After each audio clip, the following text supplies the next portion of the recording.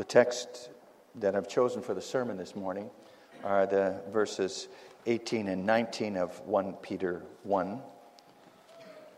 1 Peter 1, 18 and 19. We'll read those verses again. Knowing that you were not redeemed with corruptible things like silver or gold from your aimless conduct received by tradition from your fathers, but with the precious blood of Christ, as of a lamb without blemish and without spot. So far the text.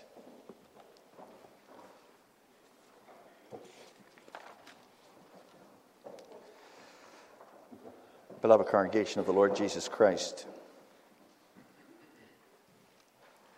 we all know them, don't we? People who can't stand the sight of blood. Maybe you're one of them. Blood makes you queasy. I remember way back when I was in school, grade 8. In health class, we had to watch a movie about giving first aid. Very graphic movie it was. And we were watching the movie, and I heard a bump beside me, and I noticed the girl sitting beside me had slid onto the floor. She couldn't stand the sight of blood, even fake blood in a movie. And then there was another scrape and bump, and another student slid to the floor, and then another, if I recall correctly, there were 3 students laying on the floor at the end of the movie. They couldn't stand the sight of blood, and there are more people like that too. And again, maybe you're one of them. However, in church, we talk a lot about blood. Blood. The Bible itself talks a lot about blood. If you think about the Old Testament, how much blood had to be shed in the Old Testament, in the temple. I've often said that the priests they walked up to their ankles in blood on a regular basis in the temple. Their clothes spattered with blood. The Apostle Peter writes in his first letter that the blood of Jesus Christ cleanses us from all sin. And the Lord Jesus himself, when he instituted the Lord's Supper, he held up the cup and he said, "Drink of it, all of you, for this is my blood of the new covenant, which is shed for many for the remission of sins." Every time the Lord's Supper is celebrated here, you hear similar words. And we sing quite a lot about the blood of Jesus. Hymn 81 verse 4, for instance, he breaks the power of reigning sin, he sets the prisoner free. His blood can make the foulest clean. His blood avails for me. So I'm afraid that people who can't stand blood, maybe even the mention of it, don't always have an easy time of it in church.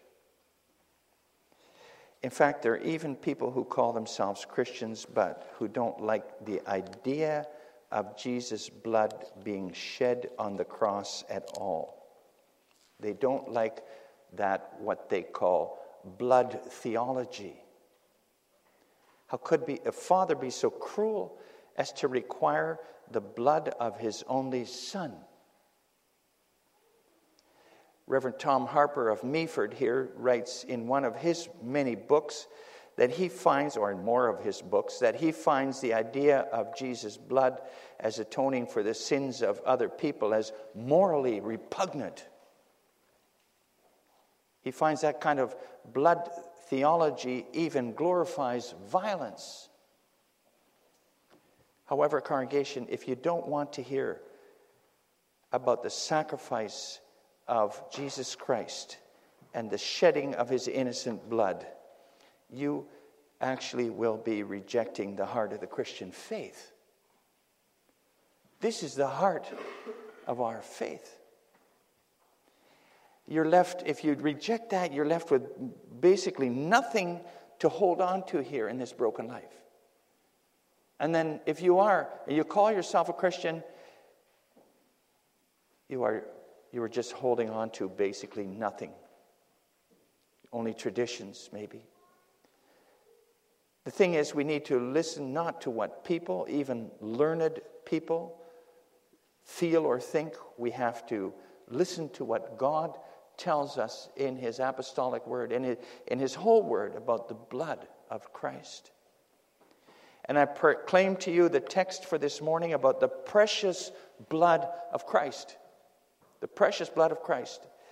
And the text shows two things about that blood.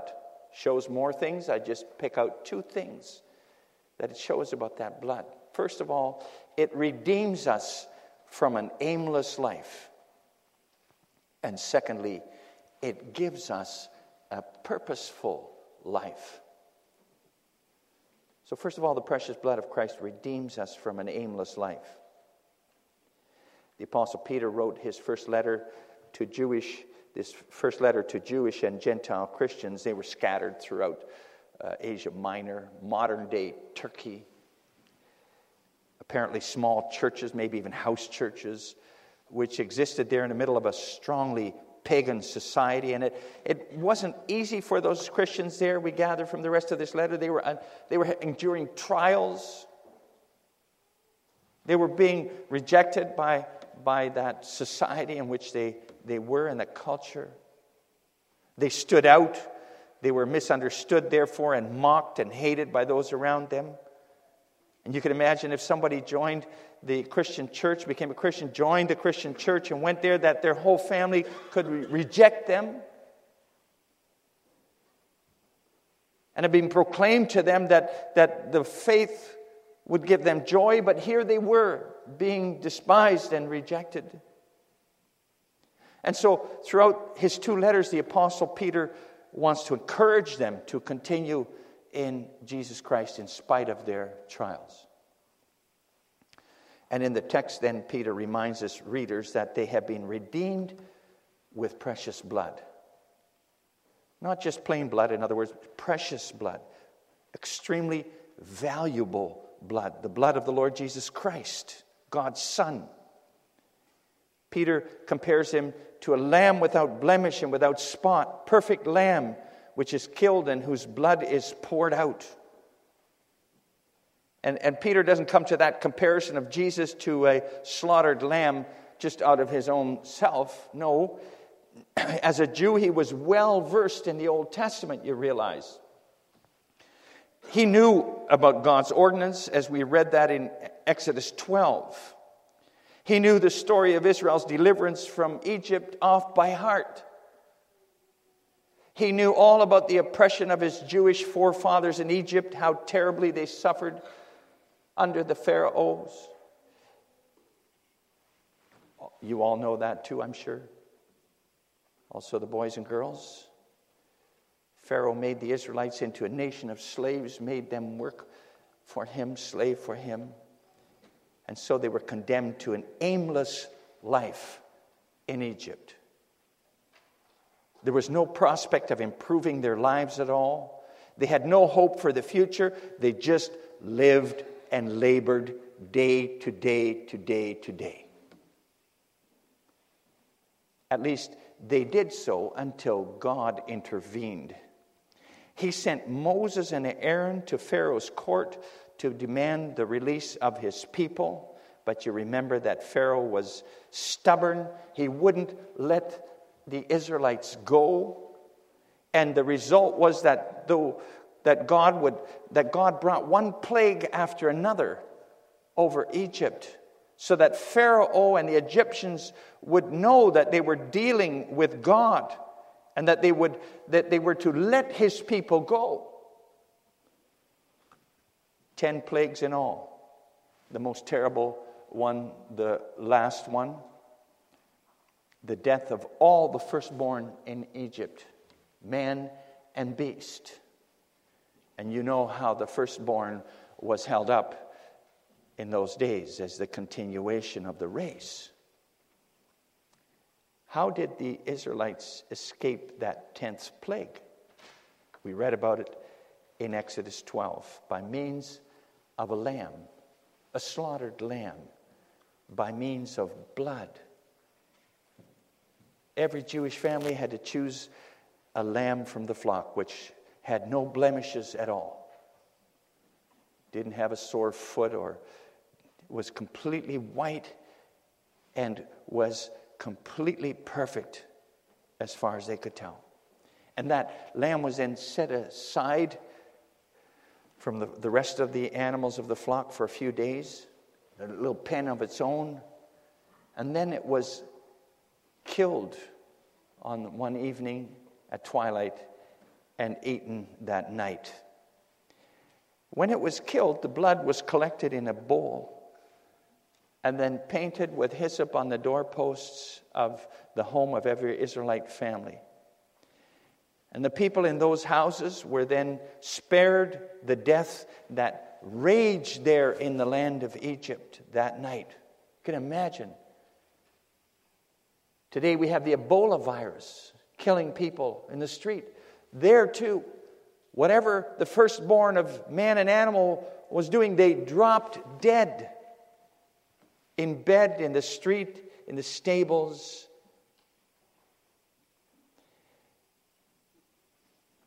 But the Israelites and their animals were spared by that blood. And because of that blood, they could eventually leave that aimless life in Egypt behind that very same night. They were freed, redeemed by the blood. That's the main idea behind Peter's reference to Christ as a lamb without blemish or spot, whose blood redeems us.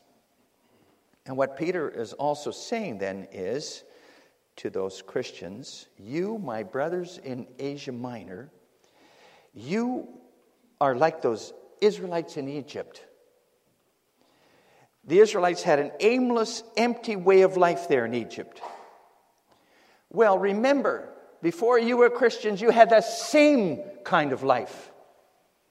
That's the kind of life you had before too. You were also slaves of sin and your own desires, leading a life that led nowhere. In our text, after all, Peter mentions the aimless conduct received by tradition from their fathers. In other words, the hopeless way of life inherited from their unbelieving forefathers. That was a way of life in unbelief, a way of seeking satisfaction in all kinds of things, but not finding that. A life on a treadmill, stuck in sin and sinfulness. That way of life was handed down from parents to children. A life stuck in the slavery of sin even while they thought they were free. A life that was going nowhere, though, that had no prospect for the future. And that was a life handed down from one generation to the next, completely taken up with this life. And so without real purpose or direction. They didn't really know why they were living, what they were living for. That life was as aimless as the life of the Israelites in slavery in Egypt. Slaves without any hope of breaking out of it. That's what your life used to be like too before you came to Christ. Before Christ, Peter says to those Christians in Asia Minor. And that's something that we can think about today too, right? Life without God is so aimless. We can so easily get caught up in that too, right? Being so busy with here and now that we don't think about God and that we just live from day to day. It's a treadmill. Are you happy with your life? Do you have the feeling that your life and your doing has significance? Is the way you fill your days and hours really meaningful? Or are you living for this life only? You can be busy, busy, busy, but that's not what gives this life meaning. Your own achievements are not what gives your life meaning. You can be so taken up in life and work and organizing and so on that you hardly have thought or time for God and where your life and everything is headed. You hardly have time to open the Word, to pray. And then you can actually get caught in that slavery of life without God too. That aimless life of things that all seem more important here than your life and future with Him. Something to examine ourselves for all the time, congregation. The blood of Jesus frees from that kind of aimless, purposeless living. Peter then goes further in his comparison of Israel and Egypt and the past lives, the original readers of this letter. He says, the Israelites were freed from their way of life in Egypt by a lamb. Well, you've been freed from your aimless way of life handed down by your forefathers. You've been freed by a lamb too. At least someone you could represent with the lamb. Jesus Christ. His blood. The lamb the Israelites were to kill was to be completely without blemish. A perfect lamb. Well, that other lamb, Jesus Christ, was a lamb without blemish or spot. Makes His blood so precious. That's what Peter says, verse 19. The Passover lamb the Israelites were supposed to choose from the flock was carefully selected beforehand. Supposed to be put apart from the rest of the flock, as we mentioned, for sacrifice. Well, that other lamb, Jesus Christ, was also carefully chosen by God beforehand. Our text uses the word, or right after the text, uses the word foreordained by God. Chosen by God Himself. Once upon a time, He had appointed a lamb for Abraham to die on that altar on Mount Moriah in the place of Isaac. Apparently, what Peter has in mind here, and he says that that's how Jesus Christ was chosen and appointed by God the Father before time as a sacrifice for others. Before the foundation of the world already. So you see that Old Testament Passover lamb and Christ had a lot of similarities, but there were also pretty significant differences. Jesus is much more than the Passover lamb was. He is truly, truly without blemish or spot. Perfect Son of God. Chosen and appointed by God Himself as sacrificial lamb. And do you realize what that means? It means that the effects of Jesus' sacrifice on the cross are much, much greater. What comes out of that sacrifice is much greater than came from that sacrifice of the Passover lamb in Egypt. By means of that blood of the Passover lambs, the Israelites were saved from death and freed from Egypt. But from the rest of the Old Testament, we know how quickly Israel ended up in problems again, ended up in the slavery of disobedience to God again. It happened already in the wilderness on the way when they were not long out of Egypt. So the effect of those sacrifices of Passover lambs obviously was not that great. But now a very special lamb was sacrificed on Golgotha. Now that His precious blood was poured out, now total deliverance was possible. Complete deliverance forever. Everyone who believes in that lamb, Jesus Christ, is powerfully saved from the slavery of sin and death and from an aimless, purposeless life. And with so much power that such a person never, ever, ever has to get stuck in that slavery of sin and death again. Wonderful. What a lamb. In our text, Peter emphasizes that power, that liberating power of that lamb's sacrifice, that of Christ's sacrifice. That blood of Christ is precious, more valuable than anything else in the whole universe. He gave His whole life from beginning to death. He gave His life blood to redeem us, free us. And the power of that sacrifice is so great that it continues to be available to whoever embraces Christ today in his heart too. All those sacrifices of those Passover lambs in the Old Testament lost their power, their effectiveness. That was lost. And long ago already too then. But the sacrifice of that Lamb of God, Jesus Christ, has lost none of its power and effect at all. So congregation, we have to examine ourselves. Do we realize how stuck and aimless our lives are in themselves without him? Then I remind you that a sacrifice has been made for you. A sacrifice that frees you from that enslaved and aimless and hopeless life. The sacrifice of Jesus Christ, his blood was poured out for you. Accept that sacrifice, brothers and sisters. It's precious, it's liberating, it's life-giving.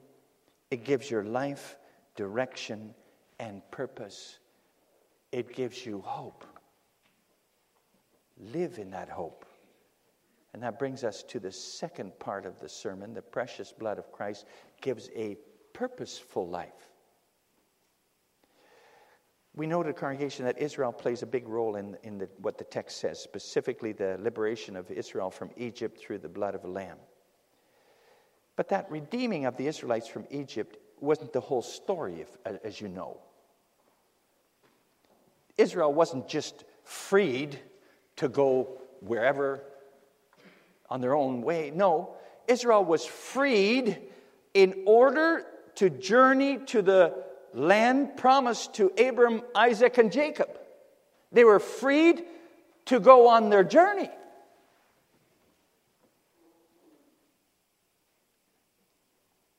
They had a journey through the wilderness.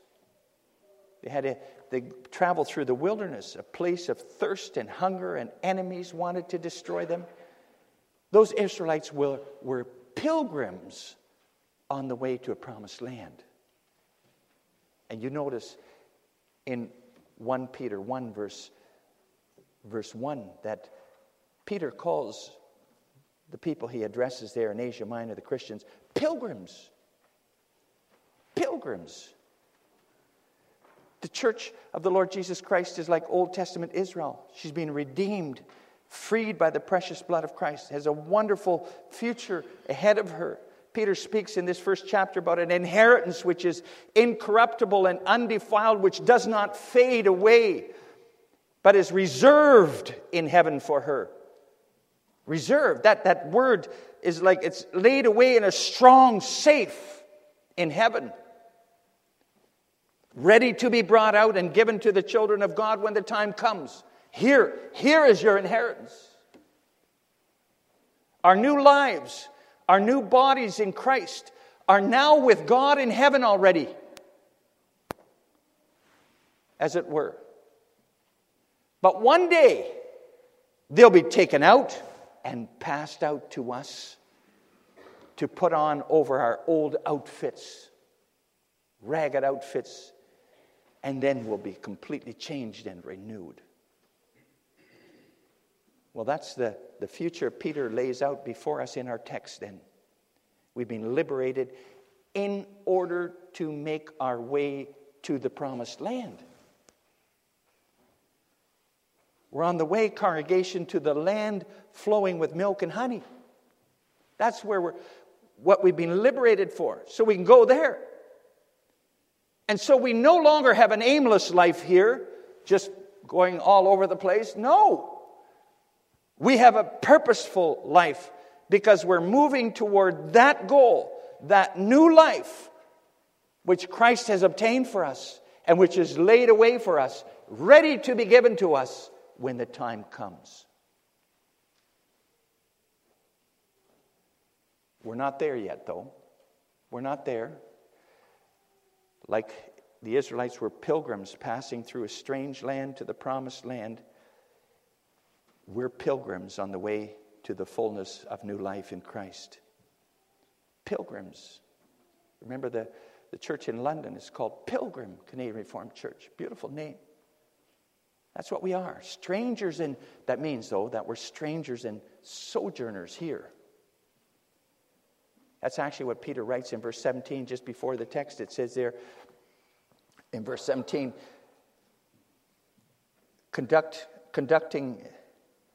yourselves throughout all the time of your stay here in fear. And you'll see there's a little footnote with the word stay. And then you'll check the footnote out and it says sojourning. You're sojourning here. We're just passing through in this life, congregation. We're just camping here. This life is a wilderness we're passing through as pilgrims.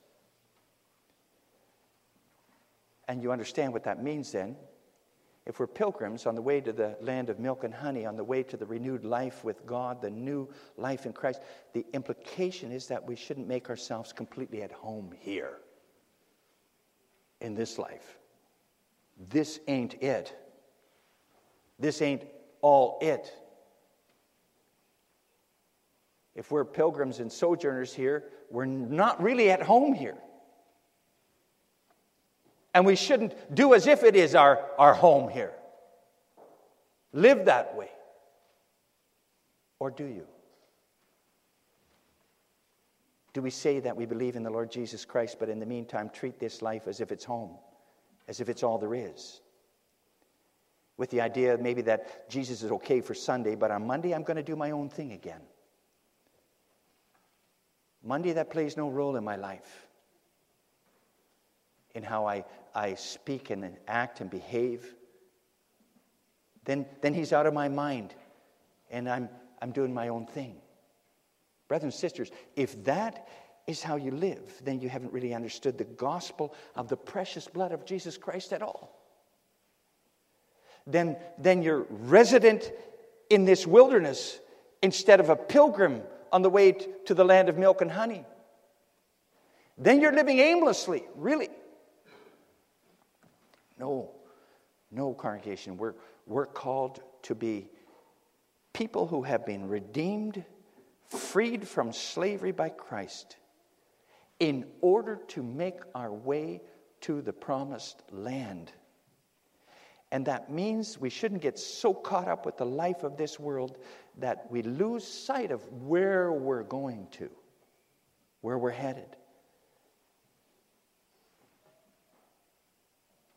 We shouldn't just live for here and now. Because then we settle in here. We become part of this world that lives without God and is aimless. Aimless.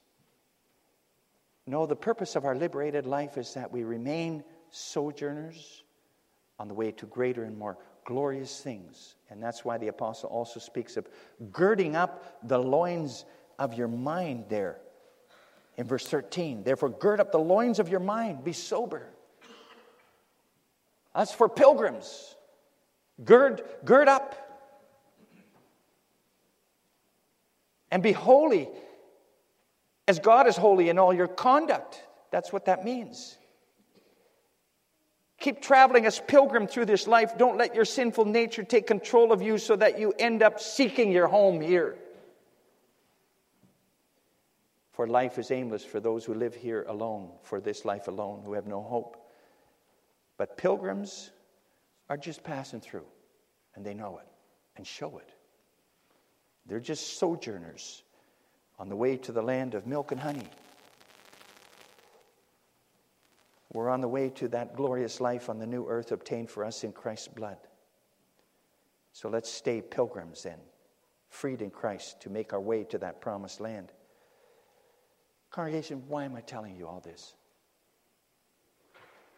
Because the sermon is about 1 Peter 1, verse 18 and 19, right? And those verses are just about the redemption, the liberation by the blood of Christ, and not about our life as Christians. And that's true, but I believe that the apostle wanted to make clear to all in our text and in the context that our redemption by the blood of Christ has everything to do with everyday reality. what you live for from day to day. I'm afraid that Christians sometimes have trouble relating the sacrifice of Jesus Christ, which they hear about and celebrate on Sunday, with their often busy lives on Monday, Tuesday, and the rest of the week. And those two can sometimes look like two different worlds, unfortunately. Well, I hope this sermon has helped you make that connection. You're a pilgrim during the week, freed by the precious blood of Christ, not to live aimlessly here without a real goal, but to live purposefully every day, to walk as pilgrims on the way to the land of milk and honey. Amen. Let's pray.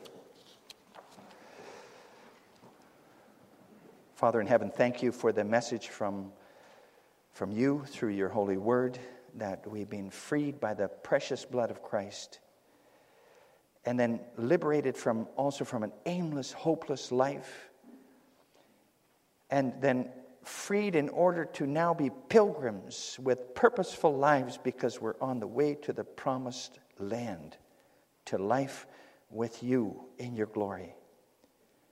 Help us to live from day to day then, not as if our home is here, as if this is everything, but as sojourners here, on the way to better things, to the land of milk and honey. And we pray this in the name of our Savior, Jesus Christ, whose precious blood has redeemed us and put us on that path. Amen.